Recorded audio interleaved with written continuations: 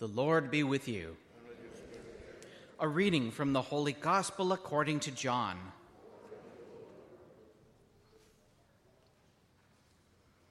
Early on the first day of the week, while it was still dark, Mary Magdalene came to the tomb and saw that the stone had been removed from the tomb.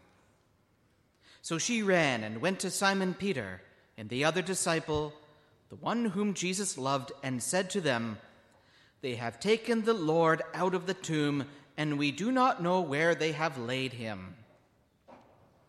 Then Peter and the other disciple set out and went toward the tomb. The two were running together, but the other disciple outran Peter and reached the tomb first. He bent down to look in and saw the linen wrappings lying there, but he did not go in.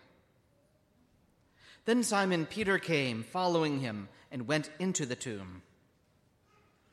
He saw the linen wrappings lying there, and the cloth that had been on Jesus' head, not lying with the linen wrappings, but rolled up in a place by itself.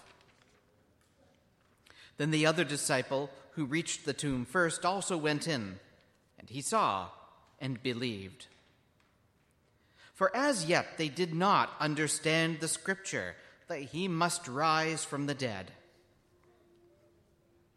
Then the disciples returned to their homes. But Mary Magdalene stood weeping outside the tomb. As she wept, she bent over to look into the tomb, and she saw two angels in white sitting where the body of Jesus had been lying, one at the head and the other at the feet. They said to her, "Woman, why are you weeping?"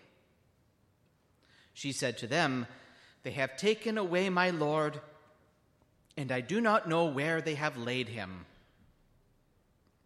When she had said this, she turned around and saw Jesus standing there, but she did not know that it was Jesus. Jesus said to her, "Woman, why are you weeping? Whom are you looking for?" Supposing him to be the gardener, she said to him, "Sir, if you have carried him away, tell me where you have laid him, and I will take him away." Jesus said to her, "Mary." She turned and said to him in Hebrew, "Rabboni," which means teacher. Jesus said to her, "Do not hold on to me, because I have not yet ascended to the Father. But go to my brothers and say to them, I am ascending to my Father and your Father, to my God and your God." Mary Magdalene went and announced to the disciples, "I have seen the Lord." And she told them that he had said these things to her. The Gospel of the Lord. Praise to you, Lord Jesus Christ. Alleluia, alleluia,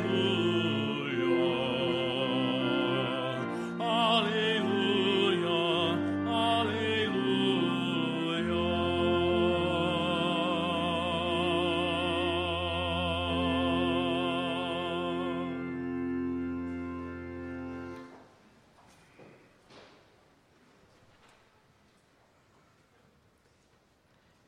We began a reflection last weekend on many of the different signs that Jesus shows us of his love for us.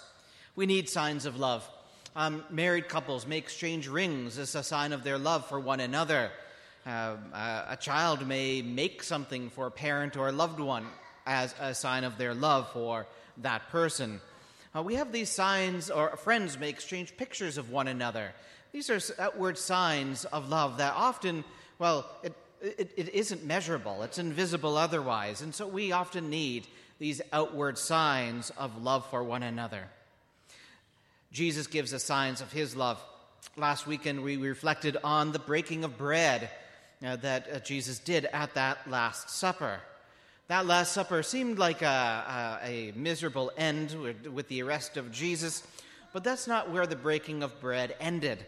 Jesus continued to break bread when he stood before judges, when he carried his cross, and when he went to the crucifixion.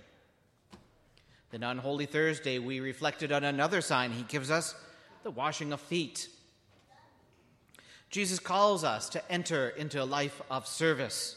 And that the service isn't something accidental, it must be deliberate.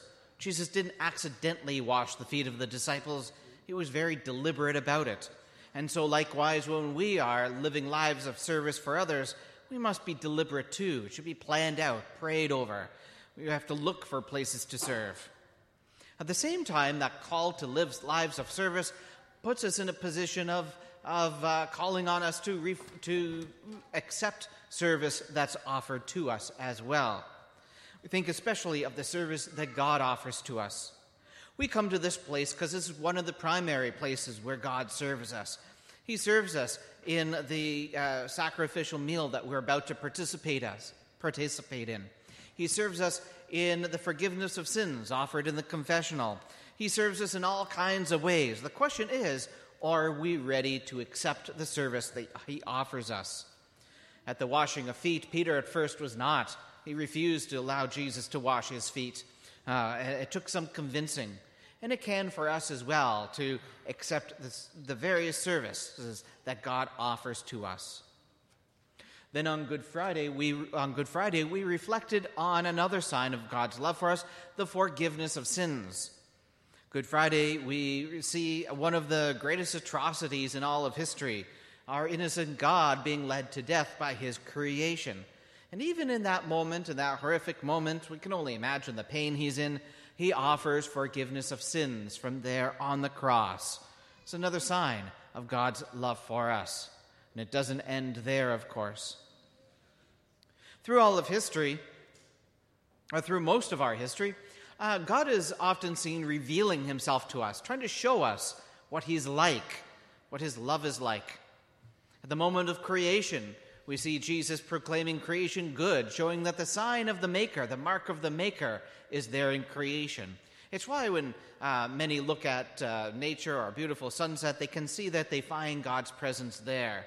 The mark of the Maker is indeed in his creation. Then following that, God sends us many prophets to help reveal his will to his people. But then the best sign of God revealing himself is Jesus. Jesus reveals God's will. For most of us, we will all kinds of things. We have great intentions for all kinds of things. But in many cases, we're not able to fulfill it. We may have all kinds of wonderful wishes, but just can't fulfill those wishes. We're limited. God, however, is not. What God wishes comes to be. That is his will. It's what he wants.